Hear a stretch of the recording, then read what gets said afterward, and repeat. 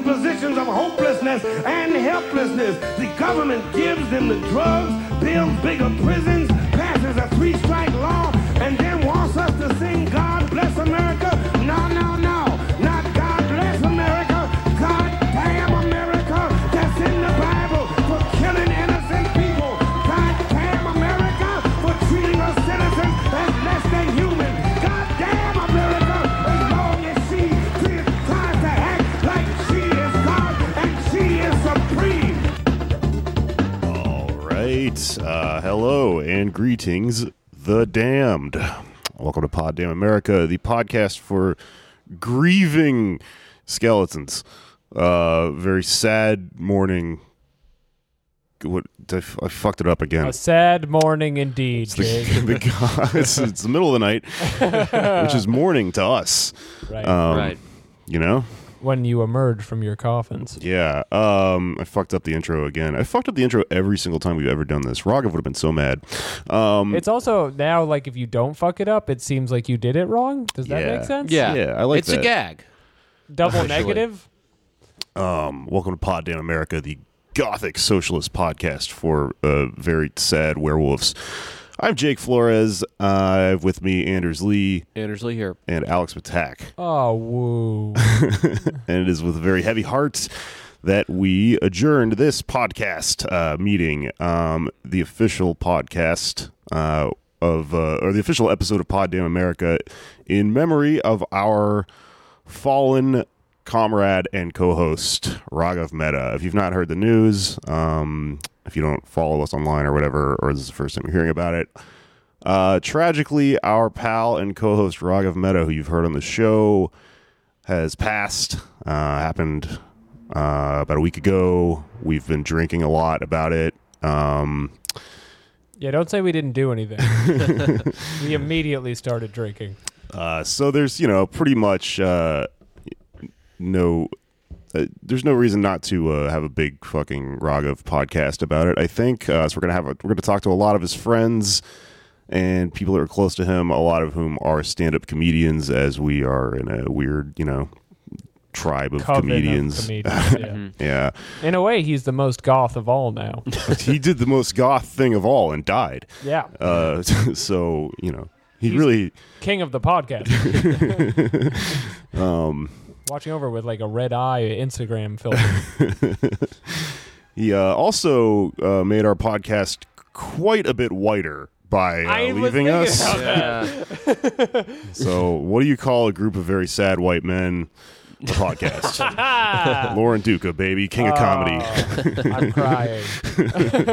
Lady king of comedy, baby. Lauren, join the show. Yeah, it's like Phil Open Anders' seat, seat. Lauren. For Anders. We're kicking off Anders. Yeah, when I said Anders, Phil Raghav's seat. You can replace Anders too. It's fine. Bye, Anders. He's already plotting of, yeah. We've been meaning to tell you you're canceled on the Duca Hour, the new name of our show.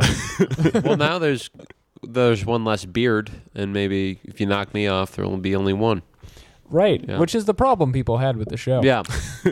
But Yeah. we'll be getting into all of our feelings in this very emotional socialist podcast. Yeah. So we're probably going to talk about Raghav a lot and tell a lot of our favorite stories about Raghav, and probably make some bad jokes. That's the only way I know how to deal with any of this shit, is pretty much by trying not to, like, the entire time I was at his funeral, I was just like trying to not to knock shit over or blurt out really inappropriate shit, because my brain just like... Yeah, that's good. You fought that urge. None of it would have gone well, like out in the world.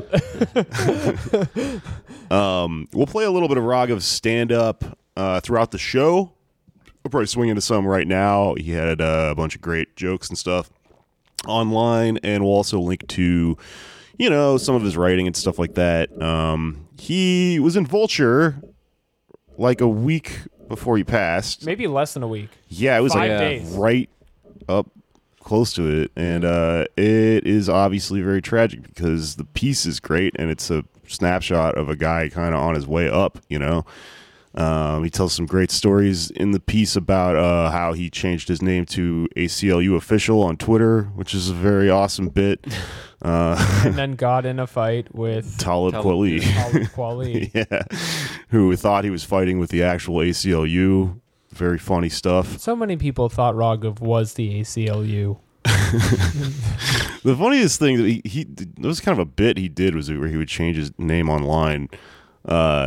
And I think the funniest instance of that to me, the ACLU is obviously a very funny one, but he went and did a comedy festival in Portland called Bridgetown. And if you went to Bridgetown a couple years ago, for some reason, everyone who was on Bridgetown got a blue check mark on Facebook, which isn't normally a thing. Like that's just like an experiment that didn't really pan out. Yeah. So he had a blue check mark on Facebook, and then he was applying for jobs, and he got tired of people like looking up his social media and him not getting jobs. So he changed his name to Bon Iver on Facebook. With the check mark With the still. check mark. He was a real Bon Iver. And his picture. And then right after that, Bon Iver said something weird about like Bernie Sanders or something. So that you would just log on, there would just be people yelling at Bon Iver because they thought he was Bon Iver. Good bit, in my opinion. IMO. The ACLU thing is one of the first things I found out when I met him, and that consistently made me laugh for over a year. Where you just forget your friend is the ACLU. I'm an immigrant, like I mentioned. I picked a bad time to be that. But I'm an immigrant. I've lived here for like 27 years. I'm not a U.S. citizen because the system works, you guys. That's the theme of my and like, it's fucked up because I don't know what I'd do if I had to like go back. I'm already like the dumbest Indian in whatever city I'm in. I don't know what I'd do. Be in India, like teach about Snapchat, how to pay rent late at the age of 29. But I'm reaching the final stages to attain citizenship, and I've been filling out some hilarious paperwork. And I brought some bit to share with you guys. Can I share it with you? I'm glad you said yes. It would be very weird if you said no, and just brought the show to a screeching halt. But anyway, so I filled out something to become a naturalized citizen, and naturalized is just a really fun word that makes me feel good about myself. And what I brought is the N400 form, which is something all naturalized citizens have to fill out. And I'm going to share some questions with you. So round of applause for the N400. Alright, so feel free to laugh, sing along, whatever you need to do.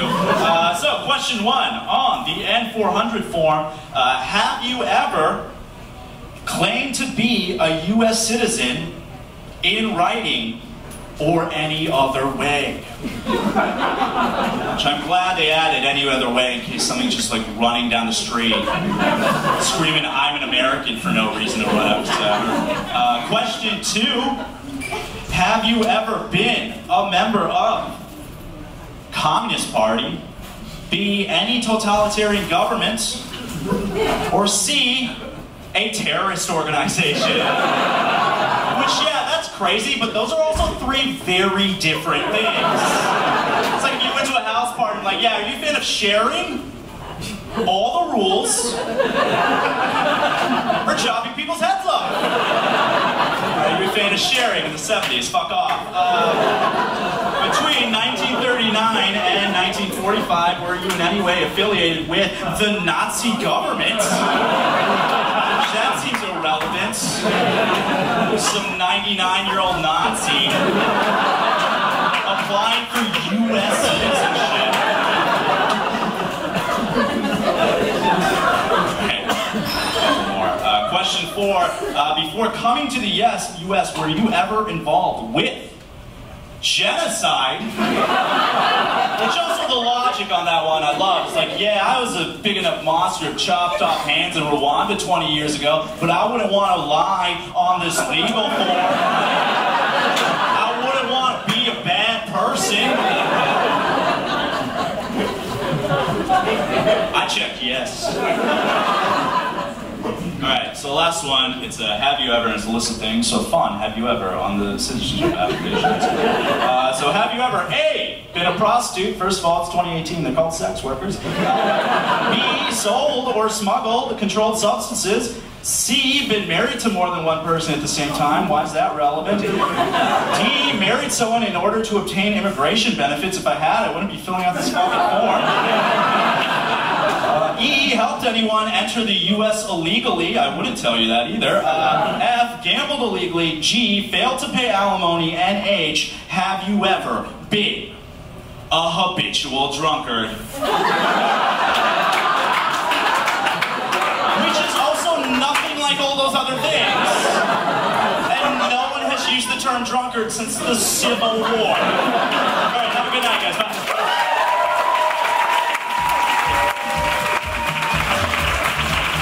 Okay, Kate Willett, welcome to the show. Hello.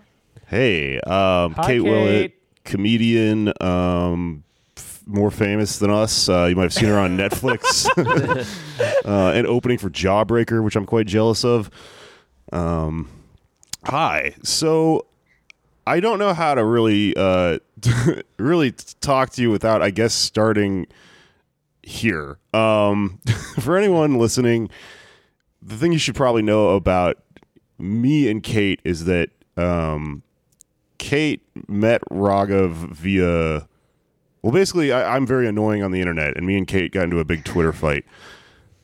And that is the origin story of how you and Raghav sort of met and started hanging out. Am I correct about that? Yeah, so Raghav reached out to me after that fight, and I thought he was trying to just be like, oh, yeah, like, by the way, like, we're so cool because we knew each other from around comedy, but turns out he was trying to hook up. Yeah. And I honestly respected that a lot. I respected that a lot, you know? You have to respect ruthless people. Yeah. Yeah. I think if all of this like leftist infighting doesn't result in sex, you're probably doing it wrong. Yeah, I was, I don't know, I've had a lot of internet fights over the years, and Same. that's the only one I ever got a boyfriend from, so, you know? Yeah. I'm still on zero. So you didn't know him at all before this? Or had you met? I had met Raghav a couple times around comedy, and he was someone I thought was, like, super, super cool. I had reached out to him about potential ways of getting more involved with the ZSA, and I knew Raghav stayed up late, so I guess a couple of times I reached out to him about that. It was like at 4 a.m, and he took that as like me, you know, trying to start it up. And I wasn't thinking about that way. I was just like, oh, we're people who stay up late, but I totally understand why he took it that way. You were reaching out to him as a goth person. Yeah, exactly. I was like, I was like, he's playing video games, and I was right. I'll tell you a couple stories about Raghav that I thought were really funny. About 3 weeks into our relationship, he was like, Kate, I need to tell you something. And it was like very serious, like almost how someone is if they're going to come out of the closet or something like that. And I was like, what is it? You know, I didn't know if it was like about an STI or what. But then he was like, I want you to know that I game. Yeah. Yeah, and it wasn't even I play video games. It was just I game. It was really important to me. Yeah. There's no playing involved. It's who he is.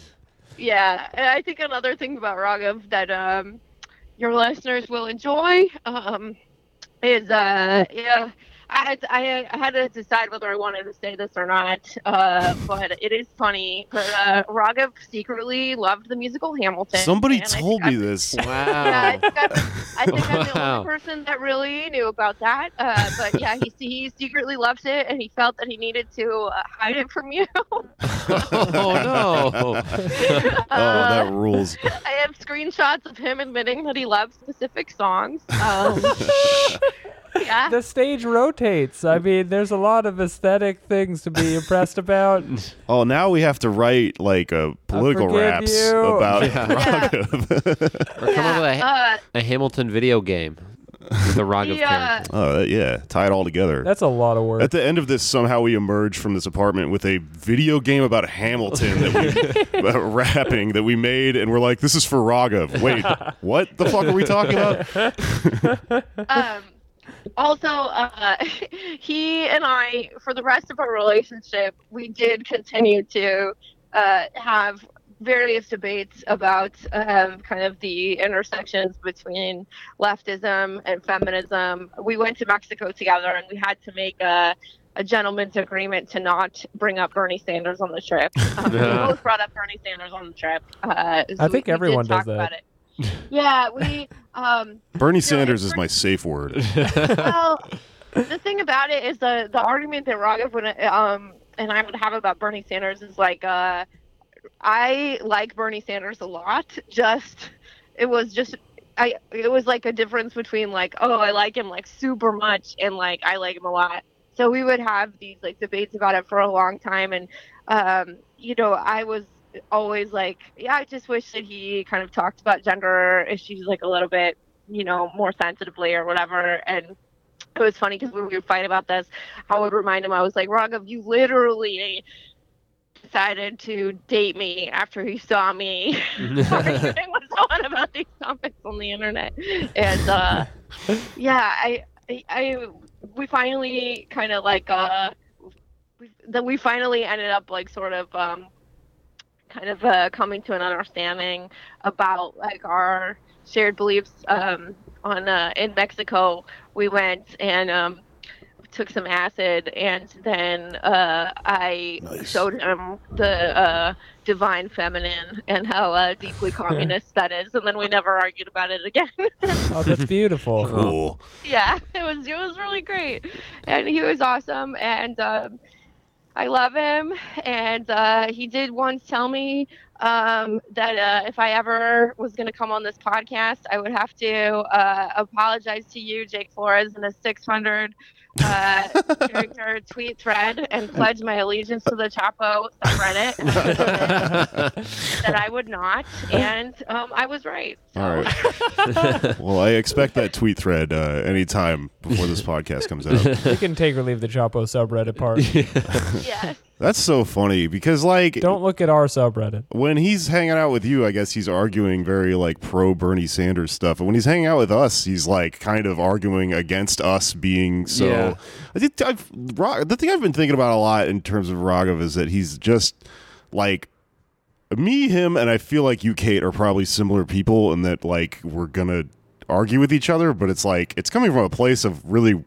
Of like goodwill, because he wasn't so mad he was so mad at everyone because he wanted good things for them. Oh, absolutely, yeah.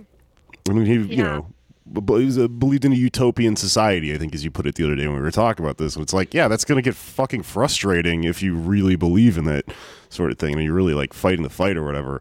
Oh yeah, absolutely. And I always really like loved and admired that part of his character, and I to me that was like honestly one of my favorite things about our relationship. It's funny to joke around about it, but I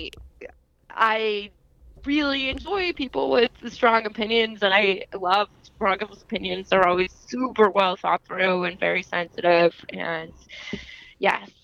I'm just trying to imagine you two walking through Mexico trying not to be reminded of Bernie Sanders. Just clenching your fists and trying not to say Bernie Sanders. It's like you just see a bunch of feathers with some glasses underneath them. Like just on acid talking to Quetzalcoatl and like trying to keep No, the word...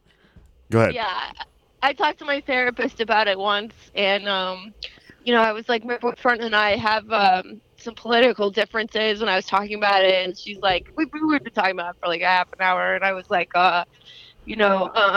she's like, is he like a Republican or something? And I was like, oh God, no, like, I like Bernie Sanders, and my boyfriend likes him more, so. Yeah. Yeah, I feel like there are probably a lot of therapists that are going through similar shit right now. This is a very like modern kind of romance, Yeah. Yes. It's a much worse version of the David Bowie song, Modern Love. It's all about Bernie Sanders. Yeah. But you should know that I don't know how much of this podcast you've heard, but he definitely would listen to whatever you say and then fight with you about it and then come here and then repeat whatever your points were on the podcast to like forward your views down the line. So they've definitely, a bunch of them ended up on the show. Yeah. I think I kind of knew that, and I think it was really sweet. I mean, Raghav, when we would talk about kind of just, the intersections between feminism and economic justice and social justice, like he would just, we would argue a lot, but I could tell that he would listen to me, and I also really listened to him. Like, I think that my own politics are a lot different than they were when we started dating. I mean, I always have been very left, but I think that he did change my mind about a lot of things, and it was a really special part of getting to know him. Yeah, I mean, he really did take politics very personally, and I had a few experiences with him where he'd be yelling on the table, and then like like an hour later, we'd be able to he was also a deep listener, so we really wanted to understand your side at the same time as having these passionate convictions. You just reminded me of something. Raghav, for anyone listening, by the way, he quit this podcast like every week. Like, I just stopped answering the texts after a while. Every 5 weeks. Dude, we got more messages about it he didn't send to you. Oh, he was like, I know. can't tell Jake yet, but I have some serious issues. But like... And then he'd just be there again on Tuesday. Yeah. So funny. But he, like, to what I was talking about earlier, he's so argumentative because he, was passionate and he believed in stuff or whatever. And I'm so mad about this. There's a thing that I think we've talked about him where he loved to argue, and he's, an angry guy, but but that was not who he was on stage. His persona as a comedian was very like cool and collected, and so every once in a while we'd go, you'd talk to Raghav and you'd be very like, obsessed with school shooters. well, whom amongst us, but he fucking, but you'd always kind of, if you're friends with him, you'd sometimes go like, Raghav, why aren't you ever angry on stage? Like, I want to see this side of you on stage, and for whatever reason, that's just like not how he approached it. So so you didn't really get it that often, but there was a fucking episode of this show that we lost that I fucked up the audio to, and I'll just never be able to find it. But there was this really organic moment one time when him and Anders were arguing about like Julia Salazar or something, and like I was watching him and I was like, oh, I got it fucking recorded. Right. Finally, I got a mad Raghav, which is what I've always fucking Anders' wanted. wig. He did. He spilled tea on him and threw shade all over Anders. It was beautiful to watch. And I think he was right, because now I'm fighting with Julia Salazar about my building and shit. Yeah, it probably was. Yeah. We should have tried to capture all those off-mic moments of him yelling at me and like put them just into on your phone, just like slowly upload them onto the podcast. Or no, send them to Hannah Gadsby. That'll be our next special. The next special is called Raghav. I have listened to this podcast many times. By many times, I mean like maybe 4. Hey, that's many. That's more than I expected. But for some reason, every single episode that I have listened to of this podcast has been about Hannah Gadsby. Only like 4 times. It was like, I mean, you probably only talked about it like 4 times, and those were just happened to be the episodes that I listened to. But I stopped listening to it because I like Hannah Gadsby, and I just didn't want to get in arguments about it. I just really like Hannah Gadsby. Well, she's like the 6th Beatle of this show. I was gonna say it probably came out more than 4 episodes. Well, I gotta go meet a baby right now. My friend just had a new baby, and anyways, I love you guys. I'm glad that I finally got to come on your podcast, and I am very sad that it's under these circumstances, but I hope that you continue the good work, and I hope that you will each argue with me just from time to time. We'll take turns. Well, we love you very much as well, and you're welcome back on the podcast anytime. You should absolutely come on, like when we're all in the same town and stuff. Oh, I will tell you when I want to come on your podcast. So I'll tell you one more funny thing about Raghav. Okay. We were arguing a lot about sexism, and I thought that one thing that would be funny to do, because how stubborn Raghav could be, and I mean just really how passionate, but I thought that one thing that would be funny in our arguments is I wanted to be able to say I wrote the book on sexism. And so what I did was I went and I sold the book about sexism that I'm now writing. Oh, wow. Congratulations. You literally will write the book on sexism. So it is about, in a lot of ways, like a lot of the things that Raghav and I talked about. So yeah, when it is done, I will hit you guys up. Yeah, we'd love that. Where can our listeners like follow you and see you do stand up and stuff? I am at Kate Willett on Twitter with 2 L's and 2 T's. Cool. Guys, I love you. Yeah. This is great that you're doing this, and yeah, I really, the past 7 months have really changed my views about all male leftist podcasts. And, I'm glad you're doing it. Thank you. All right. Thanks, Kate. Go argue with that baby. Yeah, go fight that baby. Yeah, I'm gonna go argue with that baby about Bernie Sanders. Thank you. Thanks, Bye. Kate. Love you. Keep it going. What's up, Cox? How you doing?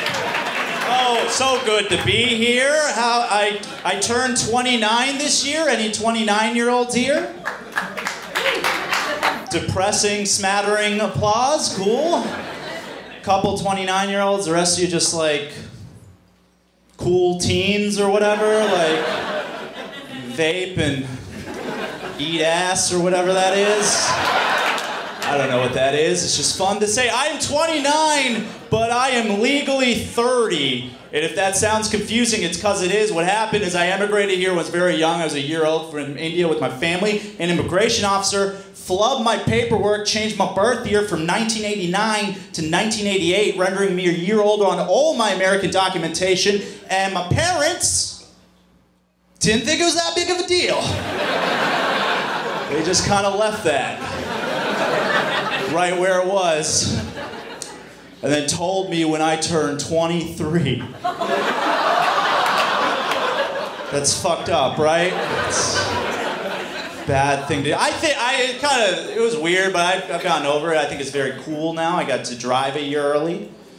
I got to drink a year early. I get to rub it into my stupid kids' faces when they grow up. You know, they're gonna be like, I'm 13. It's like, oh yeah? When I was your age, I was 14, so try to keep up. This is embarrassing. I am having a good year. Are you guys having a good 2018, huh?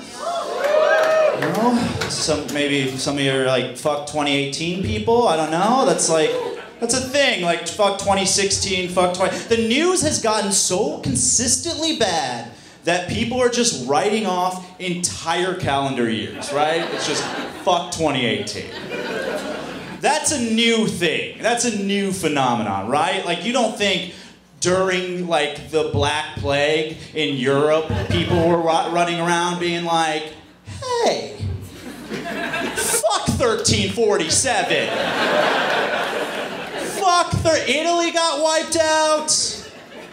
All 3 of our famous musicians died. Oh, you think it's sad David Bowie passed away? Try living in a world where the only song that exists is Ring Around the Rosie. That's all they got. It's not fun. I'm not Muslim. That's what I am. That's how I identify in 2018. Thank you. Not Muslim. Brown, not Muslim. Constantly get questions about Islam, and that's fine, right? But like being brown, not Muslim in America now, a lot like wearing a red shirt to Target. That's where I'm at. So I can only wear red shirts. Entire world is Target. That's how that works. But I get it. I know what I look like. I don't get offended. I know, like, the assumptions people. I look like any of your brown friends if they, like, owned a skateboard and voted for Harambe or whatever. Like, I used to think I knew what I looked like. And a coworker of mine recently told me my face reminds her of Scar from The Lion King. That will fuck up your day, right? Everything you believe in just unravels before you. I was like, what? And she's like, I don't know, it's just your skin color and your black beard. I'm like, oh, thanks. for putting it delicately. Thanks for that, Lisa. We're going to talk to HR later. She told me I look like Scar from The Lion King, which is surprising for 2 reasons. 1, I don't look like Scar from The Lion King. And 2, I never thought I would miss being called Aladdin. I never thought I would get nostalgic for that. All right, I'm gonna get out of here in a second. I'm a pretty left-leaning guy, pretty liberal guy. No brave thing to say in Madison, but I think guns should be illegal. But I think if you're a dude and you want a gun, the government should be allowed to interview at least like 3 of your ex-girlfriends. That just makes sense. I'm not trying to panic. That's just where you get the pertinent information. You like call up Greg and you're like, Greg, it's the government responding to your application. We talked to Amanda. Amanda said you once punched a wall because you were so amped after an Imagine Dragons concert? Yeah, fuck off, Greg. You're not getting a gun. All right, have a good night, guys. Bye.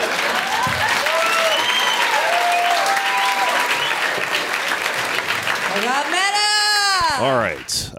Now we are joined by comedian David Twitty, and I fucking just forgot your name. You told me, Anthony Carter. Welcome to the show. Yeah, comedian Anthony Carter. Jesus Christ, dude, it's not that hard. You didn't go to comedian school for 8 years for you to call Mr. Anthony Carter.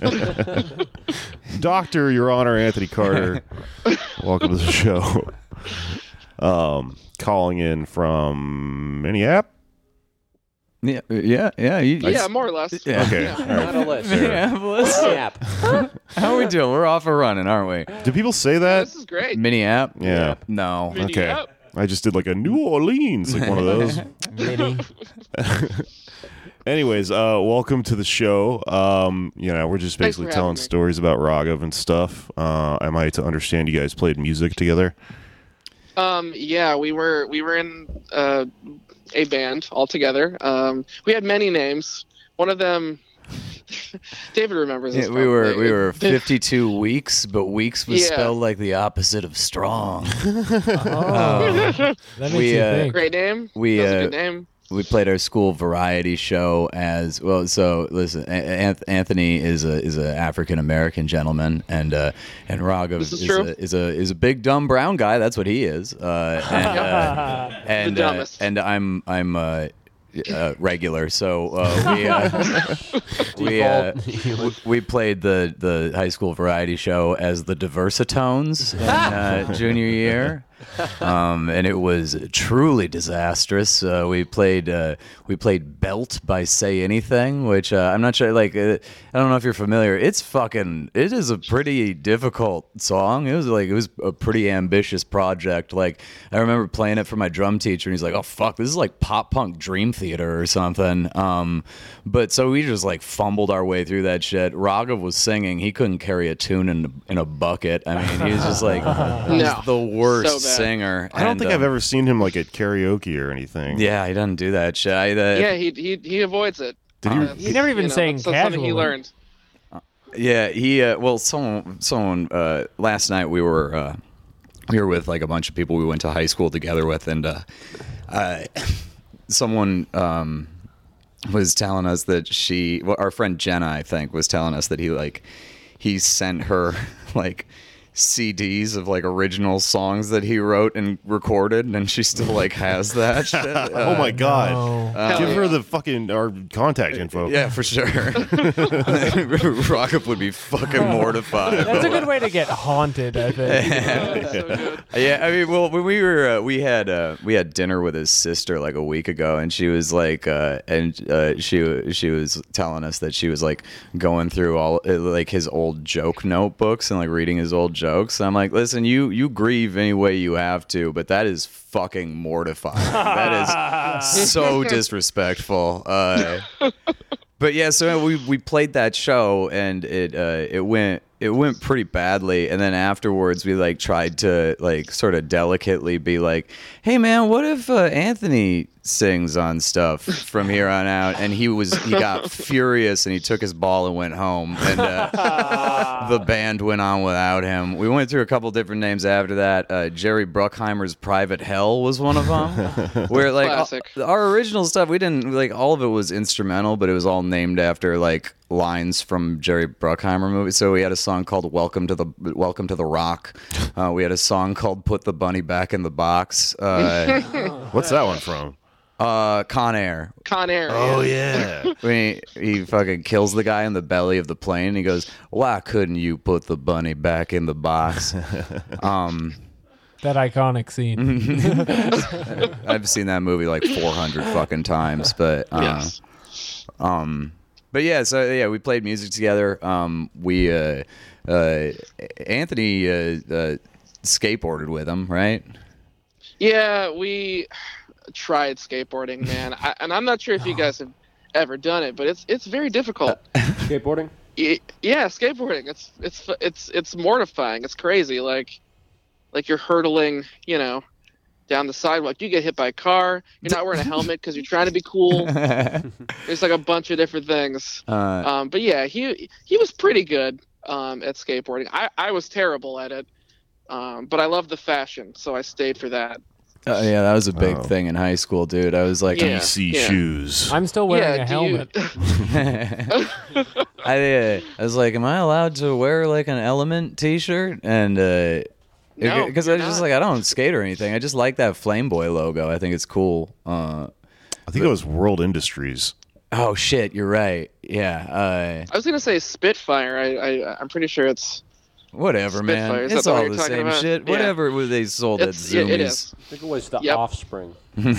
Some teenager listening to this is just getting furious. I assume that's most of who your audience is. I don't know who the fuck listens to this. They're weird people. They're up in my DMs and they're very scary. So imagining probably teenagers. Yeah. Yeah, it's got to be them. Tell me more of high school Raghav. Was Yeah. he king of the prom? He Was he the lacrosse captain? Was he debate queen? He was debate queen. Debate That's the queen. one he was. Definitely. He's a messy bitch who loves debates. And, no, I mean, he was just like, he was actually like, by senior year, he was like a pretty popular dude. He like, he was like friends with a lot of the cool kids by the end of high school. But I mean, he was a pretty fucking angry guy for a while. It's just like, also, I don't know if you guys remember this. Oh, fuck, I'm blanking. I was supposed to not forget this. Oh yeah, 9/11 happened during 8th grade. Is that the one with the Pentagon? Is that what you're talking about? Yeah. I think That's the one, that man. rings a bell anyway. That's why we put 2 candles out for Raghav. It's his favorite holiday. These do look like the Twin Towers. But Listeners note, they look like candles and not the Twin Towers. I don't know. One of them's burning kind of lower than the other one. It kind of tracks. Yep, that's the one. so like Raghav fucking loved telling this story, but we were in class together when 9/11 happened,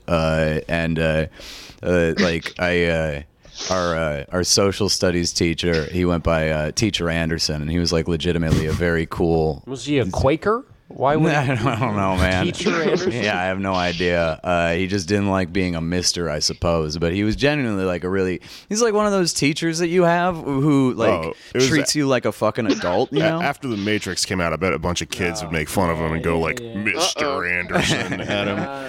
No, that was probably it, man. It's Teacher Anderson. Yeah, that's actually a good point. I've never thought about that before. Anyway, sorry, go ahead. So he was like one of those cool ass teachers who treats you like you're a fucking adult, you know, who treats you as though you can like understand difficult concepts and stuff like that. And the day, I forget the exact date, but the day that 9/11 happened, we were in his class, and he went through, and he was like talking about like what he was trying to explain what was going on, and he was like dead on so many things. He's like they're gonna blame this on like Iraq or one of these countries, and we're probably gonna go to war, and all this shit is gonna happen. It was like incredibly prescient. Am I saying that right? Yeah, that's the way. But when he's talking about it, he's just like trying to express the gravity of the situation, and he's like, "Yeah, this is a huge deal. Like, thousands of people work in these buildings." And I said, "Not anymore." And and Raghav was the only one who laughed. That was about when we were starting to become friends, because it was just like I was a mess. I was a real angry kid in 8th grade, because y'all don't know what it's like growing up male, middle class, and white. And Ben Folds. Yeah. I don't know where I got that pull from, but but so like I don't know. We just sort of bonded over System of a Down and just like hating our fucking lives and stuff. Truly toxic males. The toxicity. That was the name of the record. Yeah. That's what it was about. It was about being a 15-year-old male. My mom one time. Toxicity of a Whitey. My mom got really mad because she found a System of a Down cassette tape in my room one time. Cause I was like a teenager, and she's Are like, you "Don't you know that?" this shit? She's just like, "Don't you know CDs exist now? What are you fucking doing with this?" It must have been that. Yeah. She must have been a tech bro or something. I found a Betamax under your bed. She showed me the Texas Chainsaw Massacre when I was 5. Oh, Jesus But Christ! System of a Down, What? too far. Yeah. Too far. That's insane. Yeah, I don't know. It's their Middle Eastern roots. They can't be trusted. But yeah, so we bonded over some truly terrible music. I mean, he was the king of terrible bands. Yeah. Like Oh, in high God. school, I mean, me and Anthony and our friend Turner Barrowman put together the playlist for his wake together, and I've been listening to a bunch this week because I'm just a fucking glutton for punishment. And one of the tracks on there was Jukebox Breakdown by Saves the Day, and holy shit, what a truly awful song. Like that. so bad. It's so bad. Oh man. But yeah, we went and saw Green Day and Blink-182 on the Pop Disaster tour. That was my first rock and roll concert. We saw that show from the nosebleed section. We were like, we must have bought our tickets like the day before or something. Like we couldn't really see them. I mean, we also just like we were children and we didn't have any fucking money, so that too. Yeah, like it was like $20. Took us all month to save for it. I remember Raghav really had a hankering for U2's album Joshua Tree for some reason. He tried to get me into that one a few times. I think it was just that album. That did not I tick. fucking hate Bono so much. I just can't get over it. I've been talking to a few people about this week. I've just been listening to the most recent album by Fucked Up a lot because it's like one of the few that I don't like have any super strong associations with Raghav. Like, because that's the other thing. I don't know where the fuck I'm going to get new music from now. Like, yes. Anytime that I needed to, that I was like sick of the shit that I'd been listening to, I would like hit him up and he'd just like send me a list of shit, and he was almost always right. I mean, like, there's some stuff like I'm not like a big hip hop guy, but like most of the stuff that he sent me was like, oh yeah, this is fucking dynamite. He got me into like so many of my favorite bands. I mean, Titus Andronicus, Tom Waits. Like there's just like so much shit that like the night before I got pinched by fucking Homeland Security. The reason I was so hungover is because me and Raghav went and watched Turnstile. Oh hell yeah, dude! Yeah, that hardcore band, and like it was fucking great. It was weird. I remember because like me and him have like as is gonna just be a constant theme in any of me talking about him. Like we would just butt heads a lot and shit, and have like these weird fucking friend breakups and stuff. And so we would always go on like these man dates to sort of like be like we're fucking cool again. He told me he was about to quit the podcast like once every 2 weeks. Yeah, like fucking constantly. But we went to that Turnstile show and like, you know, fucking broke up a fight in the pit and all this shit. Oh, nice. It was fun. We got real aggro. Nice. Yeah, basically. Wow. There was A big dumb brown guy breaking up this fight. But other than like talking about bands like Turnstile and shit with him, I feel like me and him, the main thing we had in common musically was Raghav had a love of like woman rock, Like, I'm serious, and it's shit that I get. like the term. Like his words. It's not Jake's fault. Like woman. He did spell it with a Y though. So.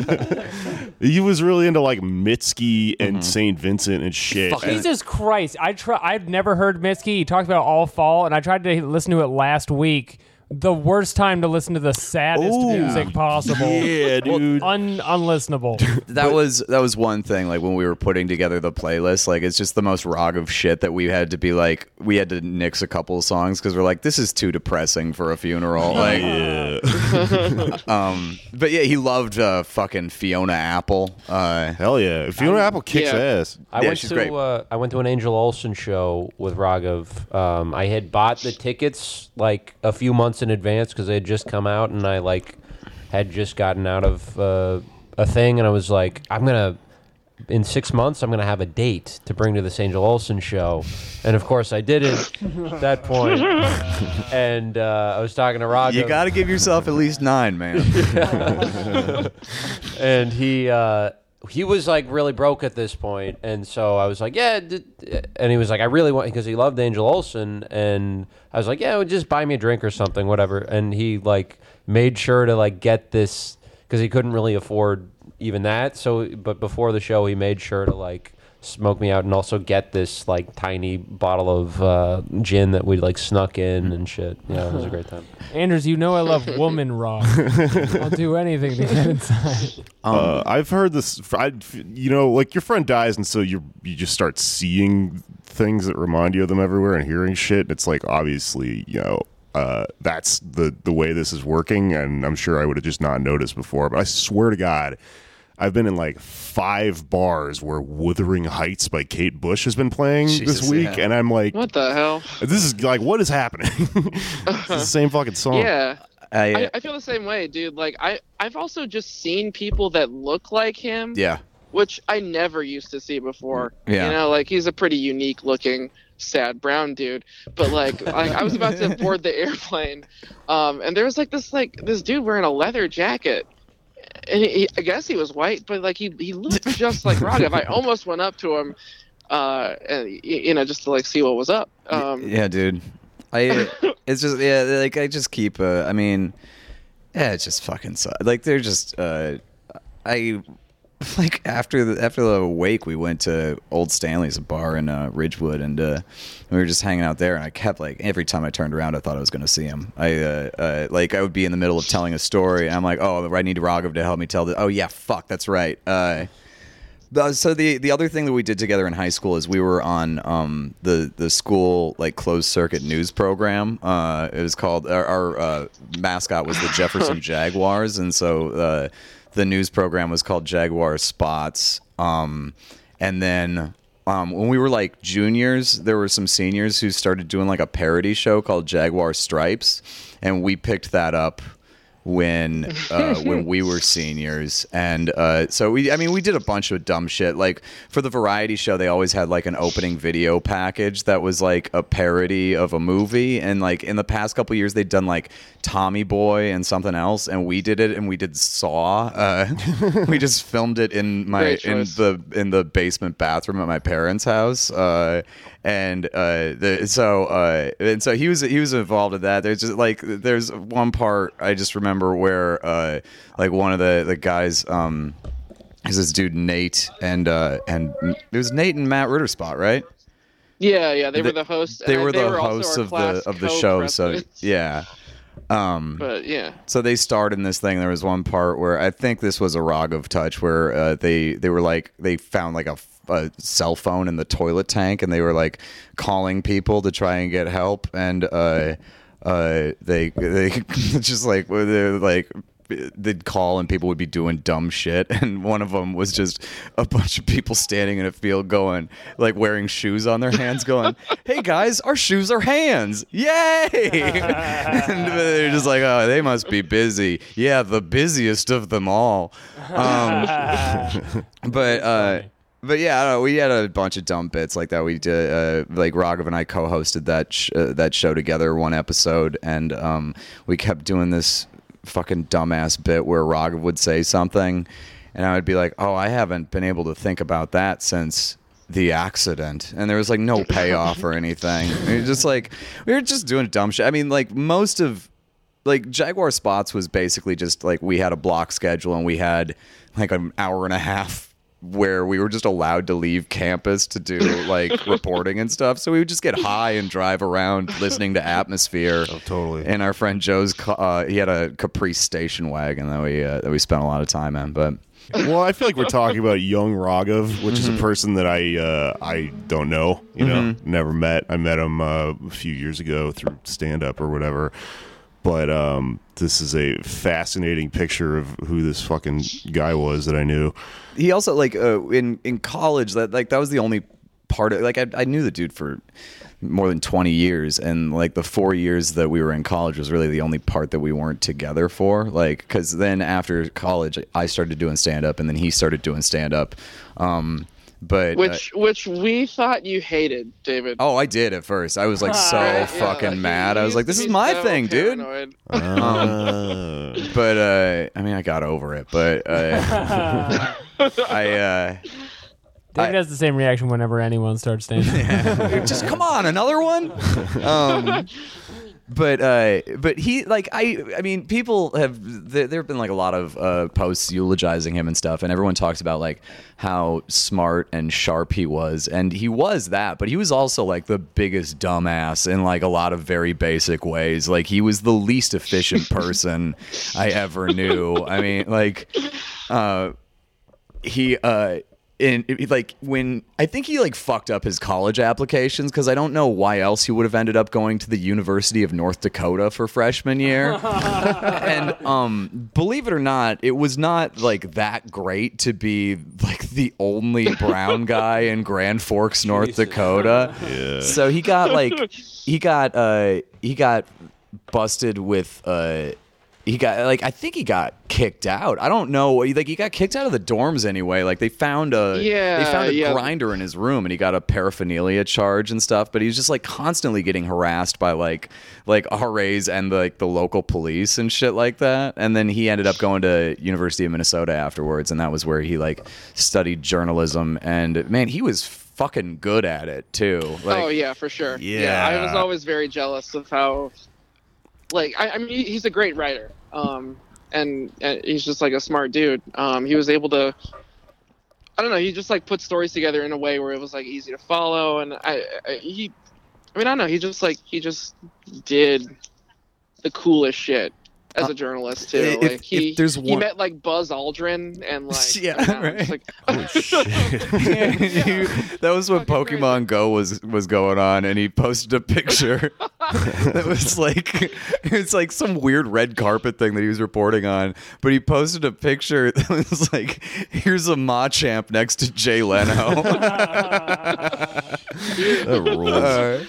Yeah, I always think about him in his sort of like his almost was like journalism career. It's really interesting to me because like I mean a lot of people I know, especially that do like comedy and things like podcasting and stuff like that, kind of have that same background because for a lot of reasons, like journalism is becoming harder and harder to make a living off of, and then also there are various reasons that people have gotten in or out of it, and he definitely seemed like he had a mind for it. I know he was a big like Taibbi fan and stuff like that. I was trying to find a Taibbi book to put in front of my little Raghav shrine I was putting on the table out here with these two candles, but I don't know where I put it. This is a shrine? It was just two candles. It was a very half-assed last minute. Two candles and recording equipment. What did Raghav like? Dude, he liked pens. All right, I'll put a pen in front of it. Raghav loved recording. I read the book The Great Derangement by Matt Taibbi because he recommended it to me like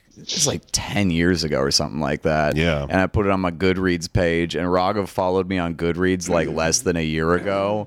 And he was like, "You only gave this 3 stars?" And I was like, "Why the fuck are you digging through my old Goodreads?"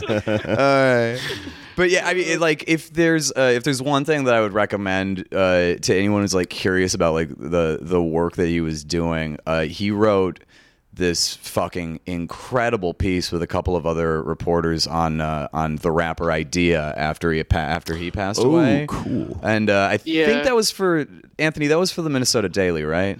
Yeah, it was for the Daily. Yeah, it's like it's was, called like, the like only good piece Idea, about like a him, which is tragedy in crazy. 5 acts or something like that. But it's like it's an incredible piece of writing. Cool. I'll find it and I'll link it in the show notes and stuff. Yeah, I don't know, man. He's like had this. He has a mind that is like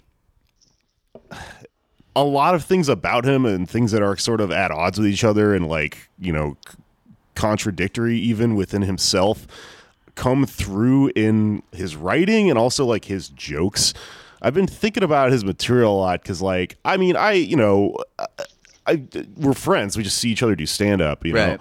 But like, I hadn't really ever like Googled, you know, Raghav's stand up before or whatever. Yeah, So I saw right. some stuff that I hadn't seen him perform before. And one thing happened is that I found out that, and I'm pretty sure he probably knew about this and was mad about it. Otherwise, he probably would have told us, I think. But there's another guy named Raghav Mehta who's just like on Indian TV. Yeah, and he's stuff. like a pop star in Yeah, I India thought or he something was. like Yeah, that. he's like a singer. okay. Yeah. Or maybe that's not Raghav Mehta, but like I remember like when we were in high school, we like went to Raghav.com and it was like this Indian pop star's webpage. God, that sucks. But also, his material is great, and it's like he's got this joke that I think is probably like one of his most quotable Raghav jokes or whatever, which is about the time traveler, and he's talking about, if I went back in time to try to kill Hitler, because everyone was talking about, you know, would you go back in time to try to kill Hitler as a baby or whatever, on the internet that week when I guess he wrote this, he was like, if I tried to go back in time, people would be like, where are you from? And he'd be like, I'm from the future, and they'd go, no, where are you really from? Yeah. Right? And that's like he had a really good one where he just read the immigration form. I'm gonna put that in the show. I mean, that's my Oh, yeah. that's definitely my favorite of his, and I really thought I was going to see him do that on like a late night show at some point. Yeah, it's really good. I Yeah. watched it earlier while I was kind of putting together some stuff to splice into this, this episode or whatever. But I just noticed, like, when I was like listening to that and the time traveler thing, it's like even in his jokes, you can kind of pick apart like these various themes, which are that he wants to make the world a better place. He's annoyed by people fucking it up, you know. Yeah. He's ultimately kind of depressed about it, and it's also really funny, like all in the same concise fucking bits or whatever. So it's really interesting.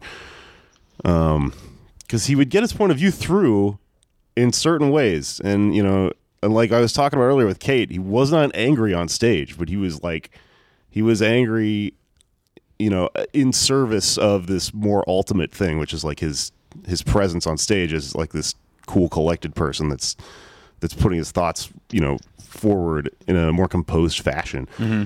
I don't know, man. Yeah. It's just fucking tragic. He's a young guy, and so you look at all this stuff and you go, wow, we're not going to get what probably could have been some really interesting stuff, especially, you know, since he was on the come up and stuff. He probably could have gotten back into journalism and written some stuff really he great would have shit. written. Yeah, prose stuff. I was looking at his books when he died, and he's a voracious reader, and like, yeah, he really maybe would have done something amazing with prose. Yeah. Yep. Well, I think we should probably get moving on into the next part of this podcast. But Anthony, thank you very much for joining us. Yeah, thanks a lot, guys. Thanks for having me. It was Love cool you, to talk buddy. to you. Nice meeting Love you you, too, man. Okay. So that does it for the remote part of this. The phone calls. Now it's just a big round table. The rest of us are all still here. David Twitty is still here. And also joining us is David Citrick and Jeff Asmus. Hello. Hi. Hi. All comedians, all pals of Raghav. The lines are closed.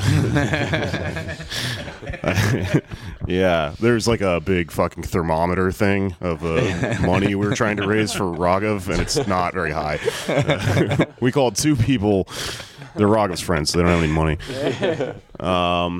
So I figured now we just, kind of tell stories about Raghav and stuff. Well, I was thinking about this, like listening to you guys talking earlier, because you were talking about how you never saw Raghav mad on stage, and I was thinking, it just got me thinking about like when I first met him and how like the first time I ever like remember knowing who Raghav was, he was storming out of an open mic he'd had like, but he was also like watching him on stage. He was like, at the time he was almost like more Seinfeldian observational in what he was doing at the time. Like he was doing jokes about the Comcast customer service line and stuff. And it was just like, but he was like really, I think some like shithead Minnesota road dog had told him that he came off too angry on stage or something like that. So he was like really restrained and like really like. He was doing Kramer material. Kind of, yeah, a little bit, yeah. No, I mean, not that material. When he first started, he was straight up doing Anthony Jeselnik's delivery. It didn't last long, but it was like the first 6 months. It was, yeah. But it was like, but we were at this like dog shit open mic, and he and our friend Turner had showed up late, and they were at the end of the list, and they didn't know who I was at the time anyway at all. So I was just like watching this shit. But like Raghav went up like almost last, and you could see him just getting like madder and madder and madder as like people started to leave and the audience got worse. And he went on stage, and he was like still very calm, like even calmer than you ever saw him like recent, like here, like you would have seen him. But you could just watch in his eyes like the rage start to bubble and boil over as he was like having the bad set that he was afraid he was gonna have. And it was just so weird, like say like. In my mind, like the Raghav we all know now is very much like, oh, he got in touch with his anger, and it's like starting to be so. Yeah. But he just like he got off stage, and he like without stopping or saying a word to anyone walked off stage, and then just immediately in one unbroken stride left the bar, and that was the first time I ever saw that guy. He terrified me. Oh, that rules.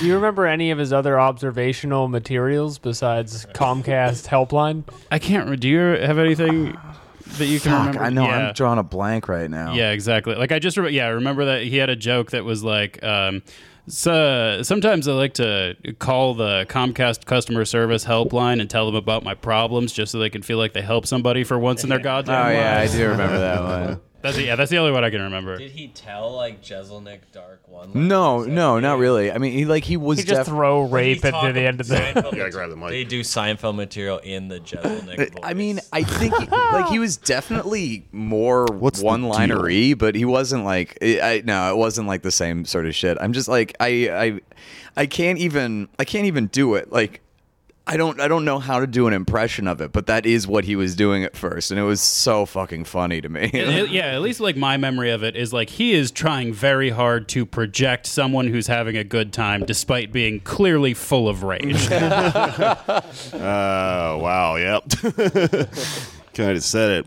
One time a year ago, me and Raga went to Mini-App as they call it in Minneapolis. Jesus fucking Christ, man. Most of us are too polite to say anything, but what the fuck are you talking about? Yep. That's the inherent flaw in your ways. You'll have to deal with a completely oblivious, drunk, blustering Southerner at some point in your life who has no idea. So yeah, we went and played the Comedy Quarter Underground, and we stopped in Eau Claire on the way there. And the guy who booked this show in Eau Claire didn't realize he double booked us with the worst possible thing. A, the worst possible thing you could double book us with, and B, like specifically for I think Raghav's anxieties about being like labeled a brocialist, etc. The worst possible scenario, which is that the show that was happening was like a women's entrepreneurship like seminar comedy show thing, and the booker said that he was like, I'll give you your guarantee, but you have to do spots on this show, and that's like fine. But then on top of that, he was like, well, because it's like there's a time crunch and there's a certain amount of space and they want their show to be its own cohesive things, you guys are going up first. So like this woman came out on stage. She was like, thank you for coming to this women's empowerment comedy show thing about women getting jobs in the sciences or whatever. But first, Raghav Mehta and Jake Flores. If I remember correctly, like she didn't even do time up front, right? So it was just, you guys just went up cold. Yeah. She just got everyone excited for the thing that they were there for, which was very much not us. Very woman-oriented. Here's Raghav reading the immigration form. Welcome to the show. It's like we're these bearded fucking brocialists or whatever, you know. I just met that dude last night, the booker there, Colin Ryan, good guy. He told me that story yesterday. That's so fucking funny. Oh man, I mean I had fun with it. I think I pretty much like told Raghav like the only way to go about this set is think like a wrestler, kind of like go up and be the heel for a minute, and then that's the joke, you know. And so I think they were kind of cool about it. Like they kind of reacted a little bit to just like addressing the elephant in the room. You guys both had good sets. Like it went well. It should very well could not have though. Yeah. It was like not the type of thing I wanted to have thrown in front of me like minutes before going on stage, you know. Yeah. But that shit was hilarious. You inspired 80 women to get into tech that night. Your sets alone. Yeah. By challenging them by being horrible. It's to motivate them. Yeah, we have to come up with a machine that will replace these people. We have the greatest resource in the world, and it is ingenuity. I'm trying to do Beto. I don't know, like the arm movements. Get off the table. The listeners can't see, but yeah. I'm actually pissed about that because I've been climbing on furniture for stand-up for a while, and he stole my bit. I used to do that shit too, and it's fucking bothering me. Yeah. Although I figured out something recently. He's Bran from Game of Thrones. He's gonna get pushed out of a tower because he won't stop climbing, and that'll be his ultimate downfall. I saw someone on Twitter this afternoon be like, "But Beto knows he's taller than most people, right?" I am one of the Raghav hated Beto. All right, hold on. This just occurred to me. It's the first thing that occurred to me as soon as I heard that Raghav passed. I hate to say this, but it's fucked up, and now I think the scab's sort of healing a little bit. Raghav passed away the day Beto announced his. Yeah. And like, Kate actually made that joke like when we were all sitting there. She was like, I blame Beto. Yeah, I mean, it was a very serious day. In the back of my head, the entire day I was like, Beto, you bastard. I've just felt like it was so heartening. Earlier today, I got lunch with my mom, and I'm just like, I'm gonna fuck it. Like I usually like I don't really curse in front of her in general, but I was just like, I'm a fucking open wound, and I was just like shooting from the hip the whole time. And at some point, I don't know how we got on the subject of politics, but I was like, Mom, could you do me a favor and not vote for Beto O'Rourke? And she goes, and she made a face, and she goes, I don't know what he stands for. And this is coming from like a 60-year-old NPR liberal who loves the show The Newsroom. So like, I mean, that gives me hope anyway. Yeah. He's probably losing the mom vote by standing on all those tables. That's true. Get off the table. Everyone has to clean them. Also from being a shitty dad. You're right. Another That's story, true. yeah. Also, Beto, stop gesticulating. You're gonna put an eye out. Really, with those big lanky long fingers just wagging everywhere. Anyway. His last tweet was not about Beto O'Rourke. It was about Penis CK. Oh, yeah, we had to talk about King this. Yeah. goes out on top. That is so fucking funny. It was, I mean, we were, like, Citric and I were at the bar with him. Like, we were hanging out with him last Tuesday, and he was like, is this funny enough to tweet? And we were like, yeah, dude, go for it. He'd been hanging on to that shit for like a month. We were Been just in sitting the there incubator. going, he was like, is it time? Can I do it yet? Is it time? Well, and then, so he posted it and on Facebook. He posted a comment right after it that was like, no offense. And we were like, you should probably delete that like, part. That makes it... It's so much worse. yeah. You're really undercutting yourself here. Well, it's a great tweet because it really toes the line. You can't really tell which side he's on of the controversy. And you gotta, I mean, if you're Kelsey, that's gotta fuck you up a little bit. Yeah. We were I'm joking. not sure. I think she might be impervious at this point. We were joking about, like, people eulogizing him on Facebook and being like, Raghav was a great guy, hilarious comic, and he fucking hated penis. Oh man, yeah. It just like I can't remember who was the first one to share I think it was Jeremy Hammond who shared the Reductress article. It was like short guy has a big dick. The header photo was of Raghav. He loved that. Yeah, yeah. I remember when that article came out, he posted a tweet that was just like, "Oh, the Reductress is just doing regular journalism now." I think we were messaging on Facebook about it. He was like, "This is going to be great for me." Yeah. He also hated Facebook, which is so funny. But, He was on it all day. Yeah. That's the thing is like, yeah, you hate it because you're fucking on it all day, you know? Well, I'm sure Kate brought this up because it's one of the things that we've been talking about a lot in the past week, but like how he was always talking about how he was in trouble at work for being on Facebook too much. And then like after he died, I've just been talking to all these people and he was in like 17 different group chats, and it's like, no fucking wonder, dude, you were talking to like 50 people every day. Yeah. We've had to like scramble and throw together some new group chats in the last week. Like, it's been the most beautiful thing is watching the slow reforming and realigning of group chats around the New York comedy scene. Like, he's the little finger of shit talking. Oh yeah, for talking sure. to everyone. If you're in the New York comedy scene, we know so many of your fucking secrets because he was like a fucking inveterate gossip, and he never forgot anything either. Scoops. Journalism. Yeah. I've never had someone tell me so many secrets I do not care about preceded by a promise that I would not share. He did this thing.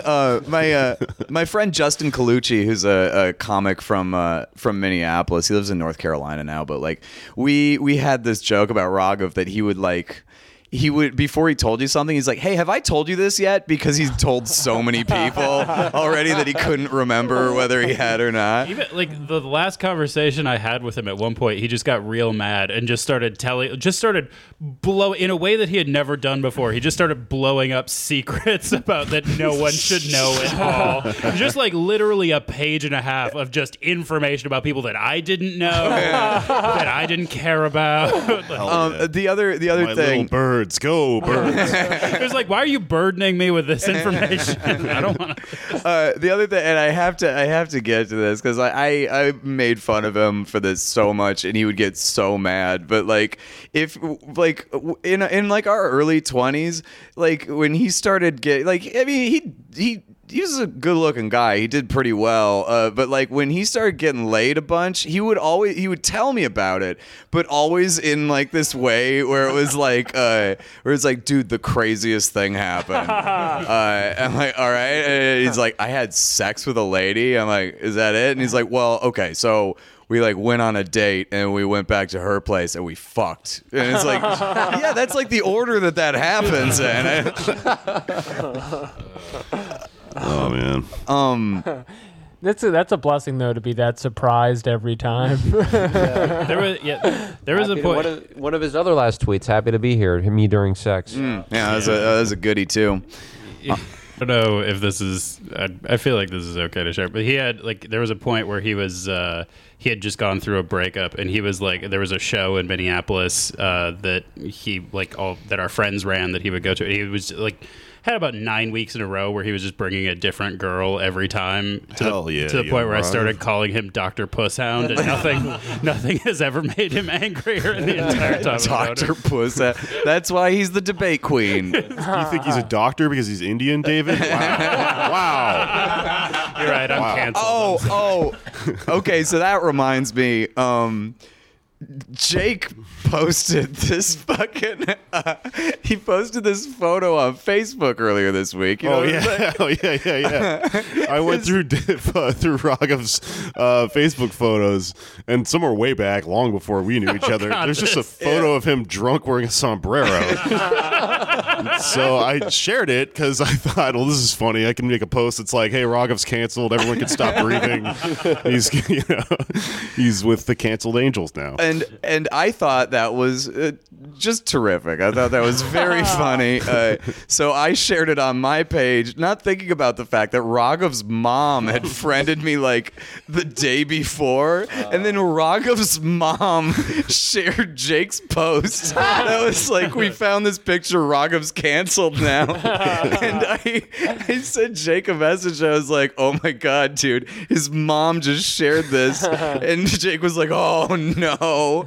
And we were just like, well, there's literally no way she understands what this joke is. No mother should have to cancel her son. But like all of her Facebook friends are just like family members of theirs from India. So there's like, so Jake was like, should we like explain this to her? I was like, no, let's just let her have this nice photo of her son, where again he's clearly wasted in the picture. But then but like it was so funny to me picturing Jake like the levels to it, like Jake explaining to her what canceled means, then explaining that he's doing it ironically, and then explaining what ironic means, and then explaining why he's being ironic about her dead son. I thought the exact same thing through, and I think we both kind of were like, let's just never tell her. What if she's just into deep irony? She's just this entire time. Yeah, she's on weird Twitter. Yeah. She's actually Krang T. Nelson. It's been on the show. I can confirm. That was Raghav's mom. This is meta. No, that actually reminds me though of like one of the other fun things. One of the joys of this week has been someone was talking about how we got into a thing where a bunch of us started sharing out of context Raghav messages that we started getting, and my favorite one was someone was talking about how one day Raghav messaged him and just said, "I'd fuck Tommy Lahren." Oh no! Oh man, that's way worse. Sorry, than the pal, Hamilton you're thing. double canceled. Yeah, let's call his mom. He had a.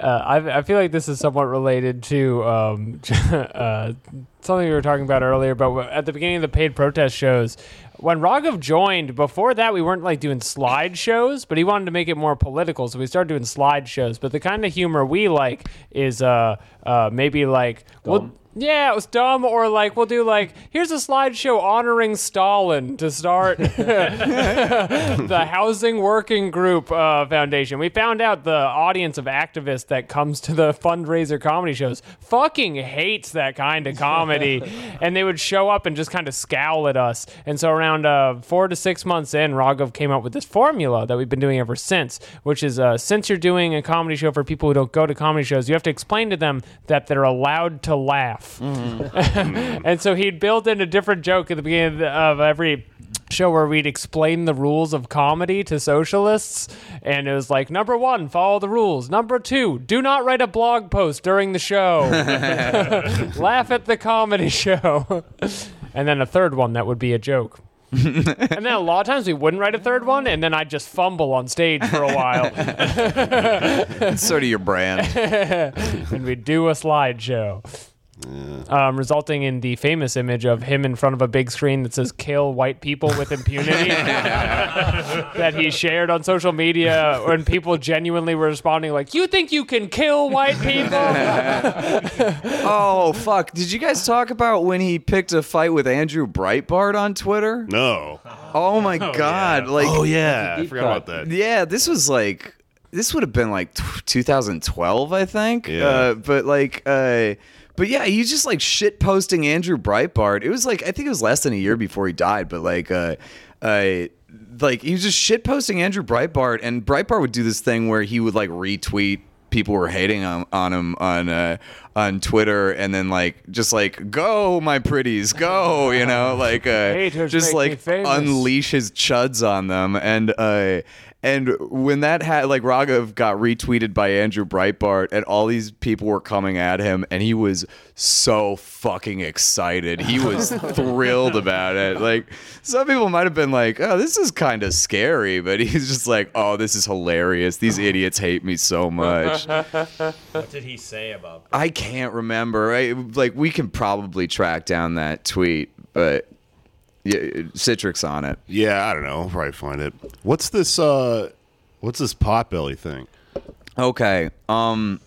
So this happened on this was Tuesday of this past week. And I was just like I've just been like 2.5 hours late to work like every day for the last week, and just going in looking like total shit and making direct eye contact with everybody. I've been doing that too, but I was also doing that before. Yeah, right. Yeah, I know. I'm just like, this is too much power. I don't know how I'm gonna kick out of. Like, I don't know how I'm gonna stop doing this now that I know that I can. David's been going to work like Jake Flores. I've just been jaking it up, But so like it's just, I mean, we've talked about this. Like everyone at this table has talked to me about this. Like it's just like how fucking surreal everything feels after you experience a loss like this, and it's just like people just don't like.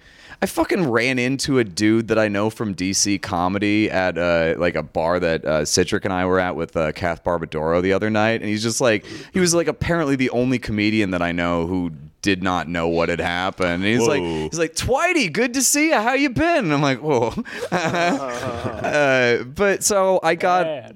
On Tuesday morning, I got an email from, and for the purposes of this story, you do have to know that I'm a member of the rewards program at the Potbelly Sandwich Works. But I got an email from Potbelly at 7:30 on Tuesday morning that said, "Don't call it a comeback, call it 15% off your next order." And it's just like a deal that they're doing there, and it just like in context, it struck me as very funny.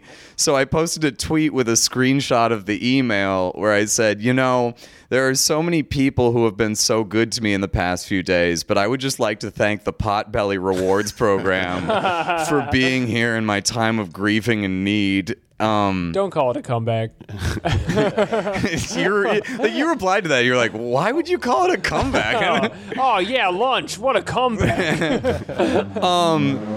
And whoa, yeah, that just happens. Man, a really cool guy just went by. That was Rob Zombie driving by in Dracula.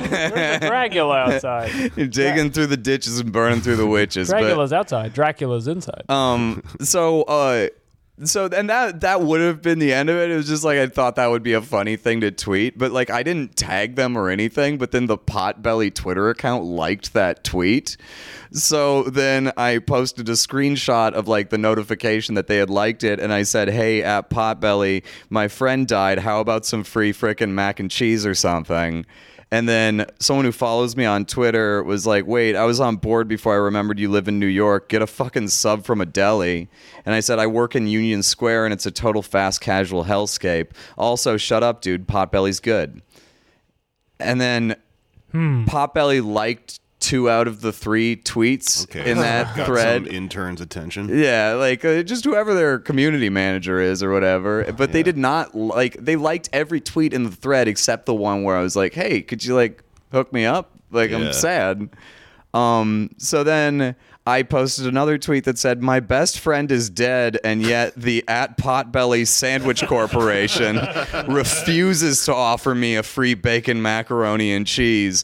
A cruel reminder that capitalism reduces us all to the mere sum of the labor and currency it can extract from us." And then I left for work, and I was on the train. And like 20 minutes later, I got a reply to the first tweet, the one just about the mac and cheese, from the Potbelly Twitter account, where they said, "Well, this feels like a scam, but you defended our honor with, well, honor. So DM at Potbelly Service and we'll get you something nice." And then like another 5 minutes passes, and then they replied to the second tweet where I called out the concept of capitalism, and they said, "Somebody didn't check their replies and is probably lying." but it's okay, we get hangry too. And like I was talking to someone about this, and it's just like, even if you get like 10 of these a day at the Potbelly Twitter account, it's very risky to like come in with that kind of energy. I think. Like, why are you so aggressive, Potbelly? You're lying about your friend. Did they give you a free sandwich? They give me a free cookie. Potbelly. Compromise. Yeah, motherfuckers. I will say this: their sides are wildly underrated. Okay. Is that Fair sort of is a little fair. bit funnier if you imagine an actual Potbelly pig doing the response for all the Twitter? I mean, most things are, I think. Well, that's why he's so mad about the capitalism dig. Yeah, he's wearing a little Capitalist pig. wearing a little top hat. A little top hat, and he read that tweet and went something like, oh. He ruffled his little sash that says Thomas Nast illustration. Yeah, our fans know pigs be snuffling. Oh man, that's funny. I mean, that's in the true spirit of Raga, fucking with brands and shit online. Yeah. You know? This is his whole thing. He was Banksy, by the way. Yeah. I feel like we can say it now.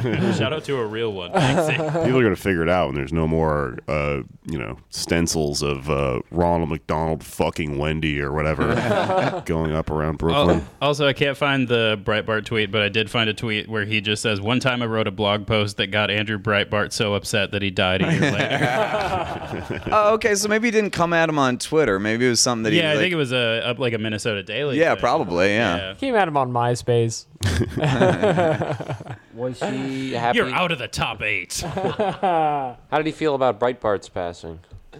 Oh, he was crushed. I hate to lose a friend. Oh, man, he seems so healthy. Yeah. Potbelly gave him a free cookie. Andrew Breitbart passed. They're like, I don't think he really died, but okay.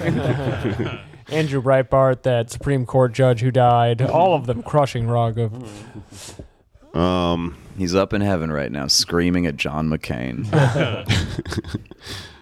Well, does anybody else have a particularly spicy Raghav story, or should we sort of pour one out and do the damn thing? You have anything, Jeff? I'm a man of few words. I don't have many good storyteller. I can't do Raghav justice. It's a good thing you do stand-up comedy and podcast appearances.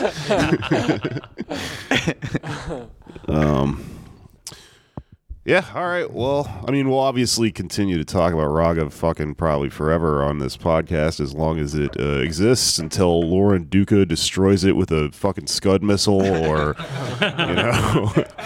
we all get individually canceled, or, I don't know, in the spirit of Raghav, we all quit the show or something. Individually, slowly, over time, sending messages around. He did pick a hell of a way to tell you he didn't want to do this anymore.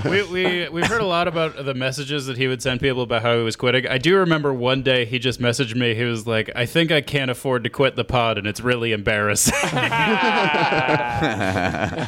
Yeah, I kind of thought that's what was happening with one of the times he told me he was going to quit, because I was like, man, you got to really hate this to not just want free $500 or whatever the fuck he was at that point in terms of the divvy.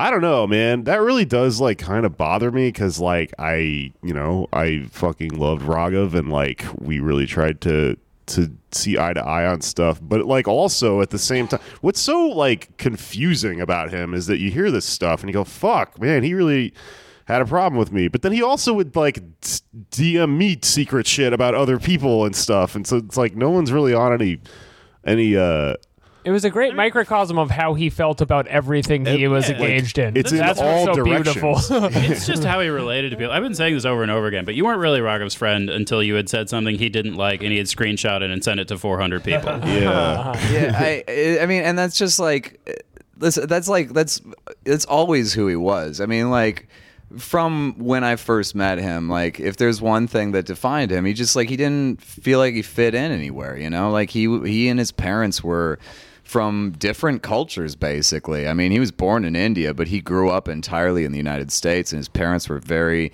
strict and Indian, and that's on top of just being one of the few brown kids in a lily white suburb and stuff. And I really don't think he found a peer group that he really respected and related to before he moved to New York.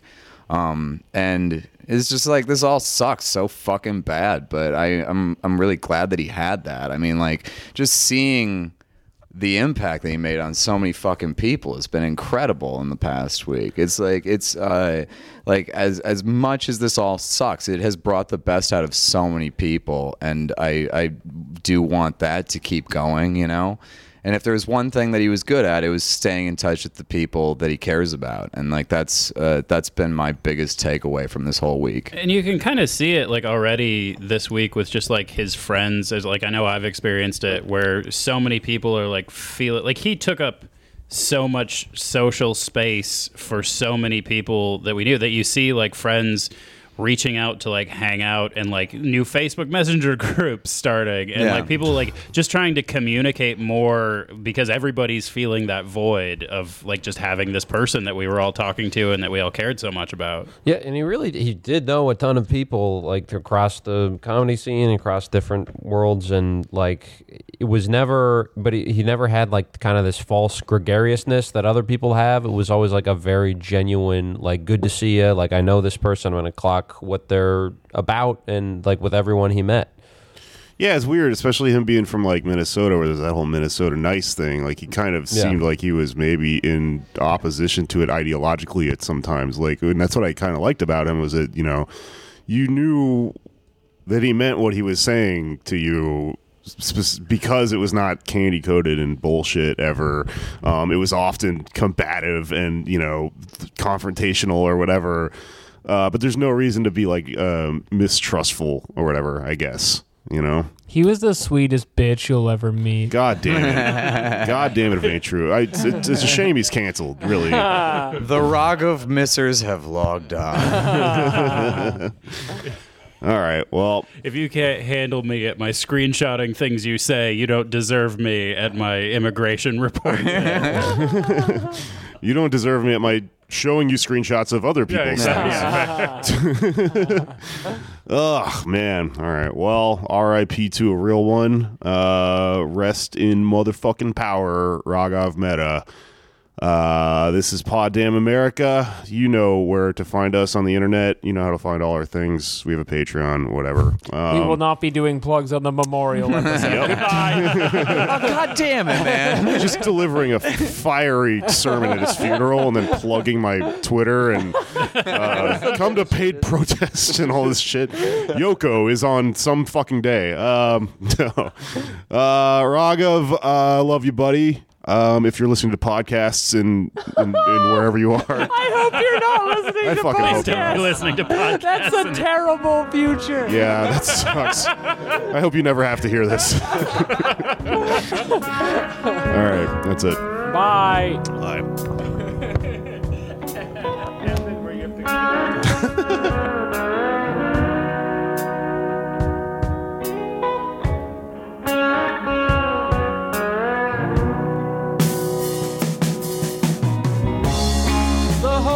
Is dark.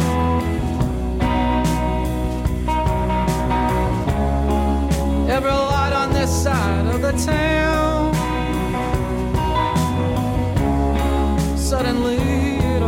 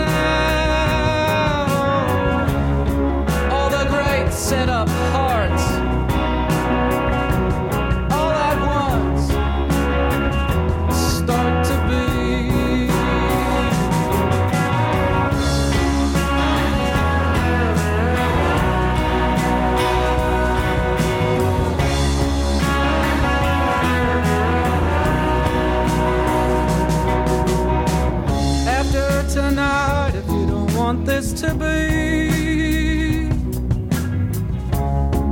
a secret out of the past. I will resurrect it. I'll have a good go at it. I'll streak his blood across my beat.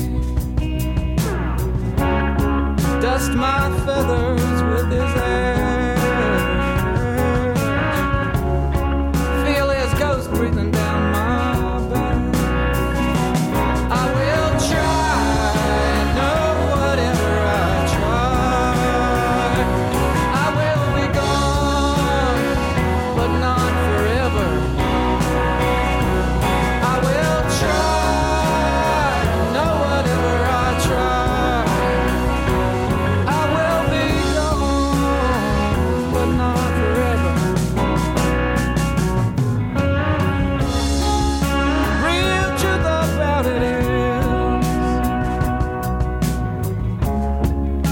no one gets it right. Real truth about it is, we're all supposed to try. There ain't no end to the sands I've been trying to cross. Real truth about it is, my kind of life's no better off. It's got the map, or if it's lost, we will try.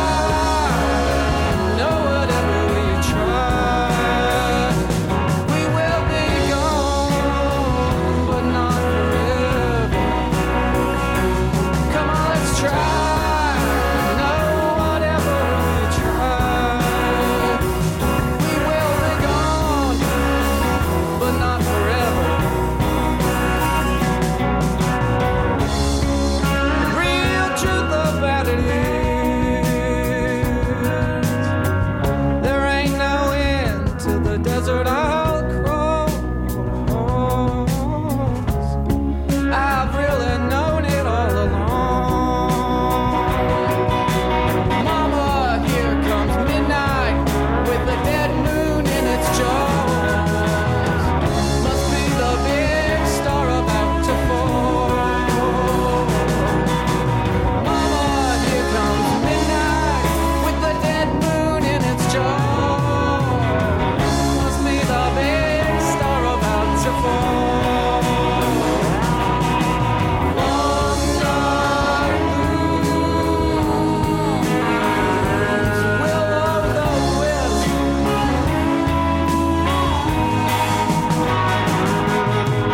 Long dark blues. The big star is falling.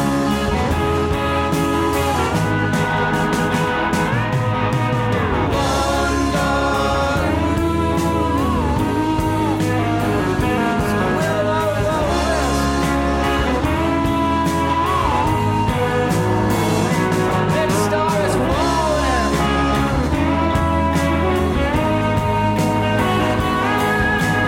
Long dark through the static and distance.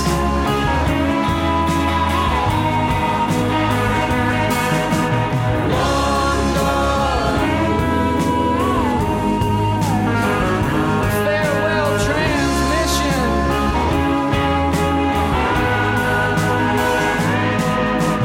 Long dark listen.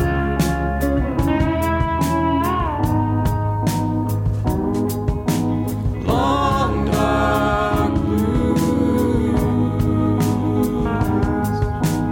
Listen.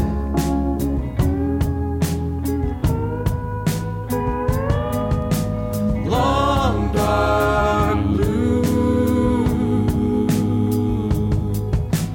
Listen.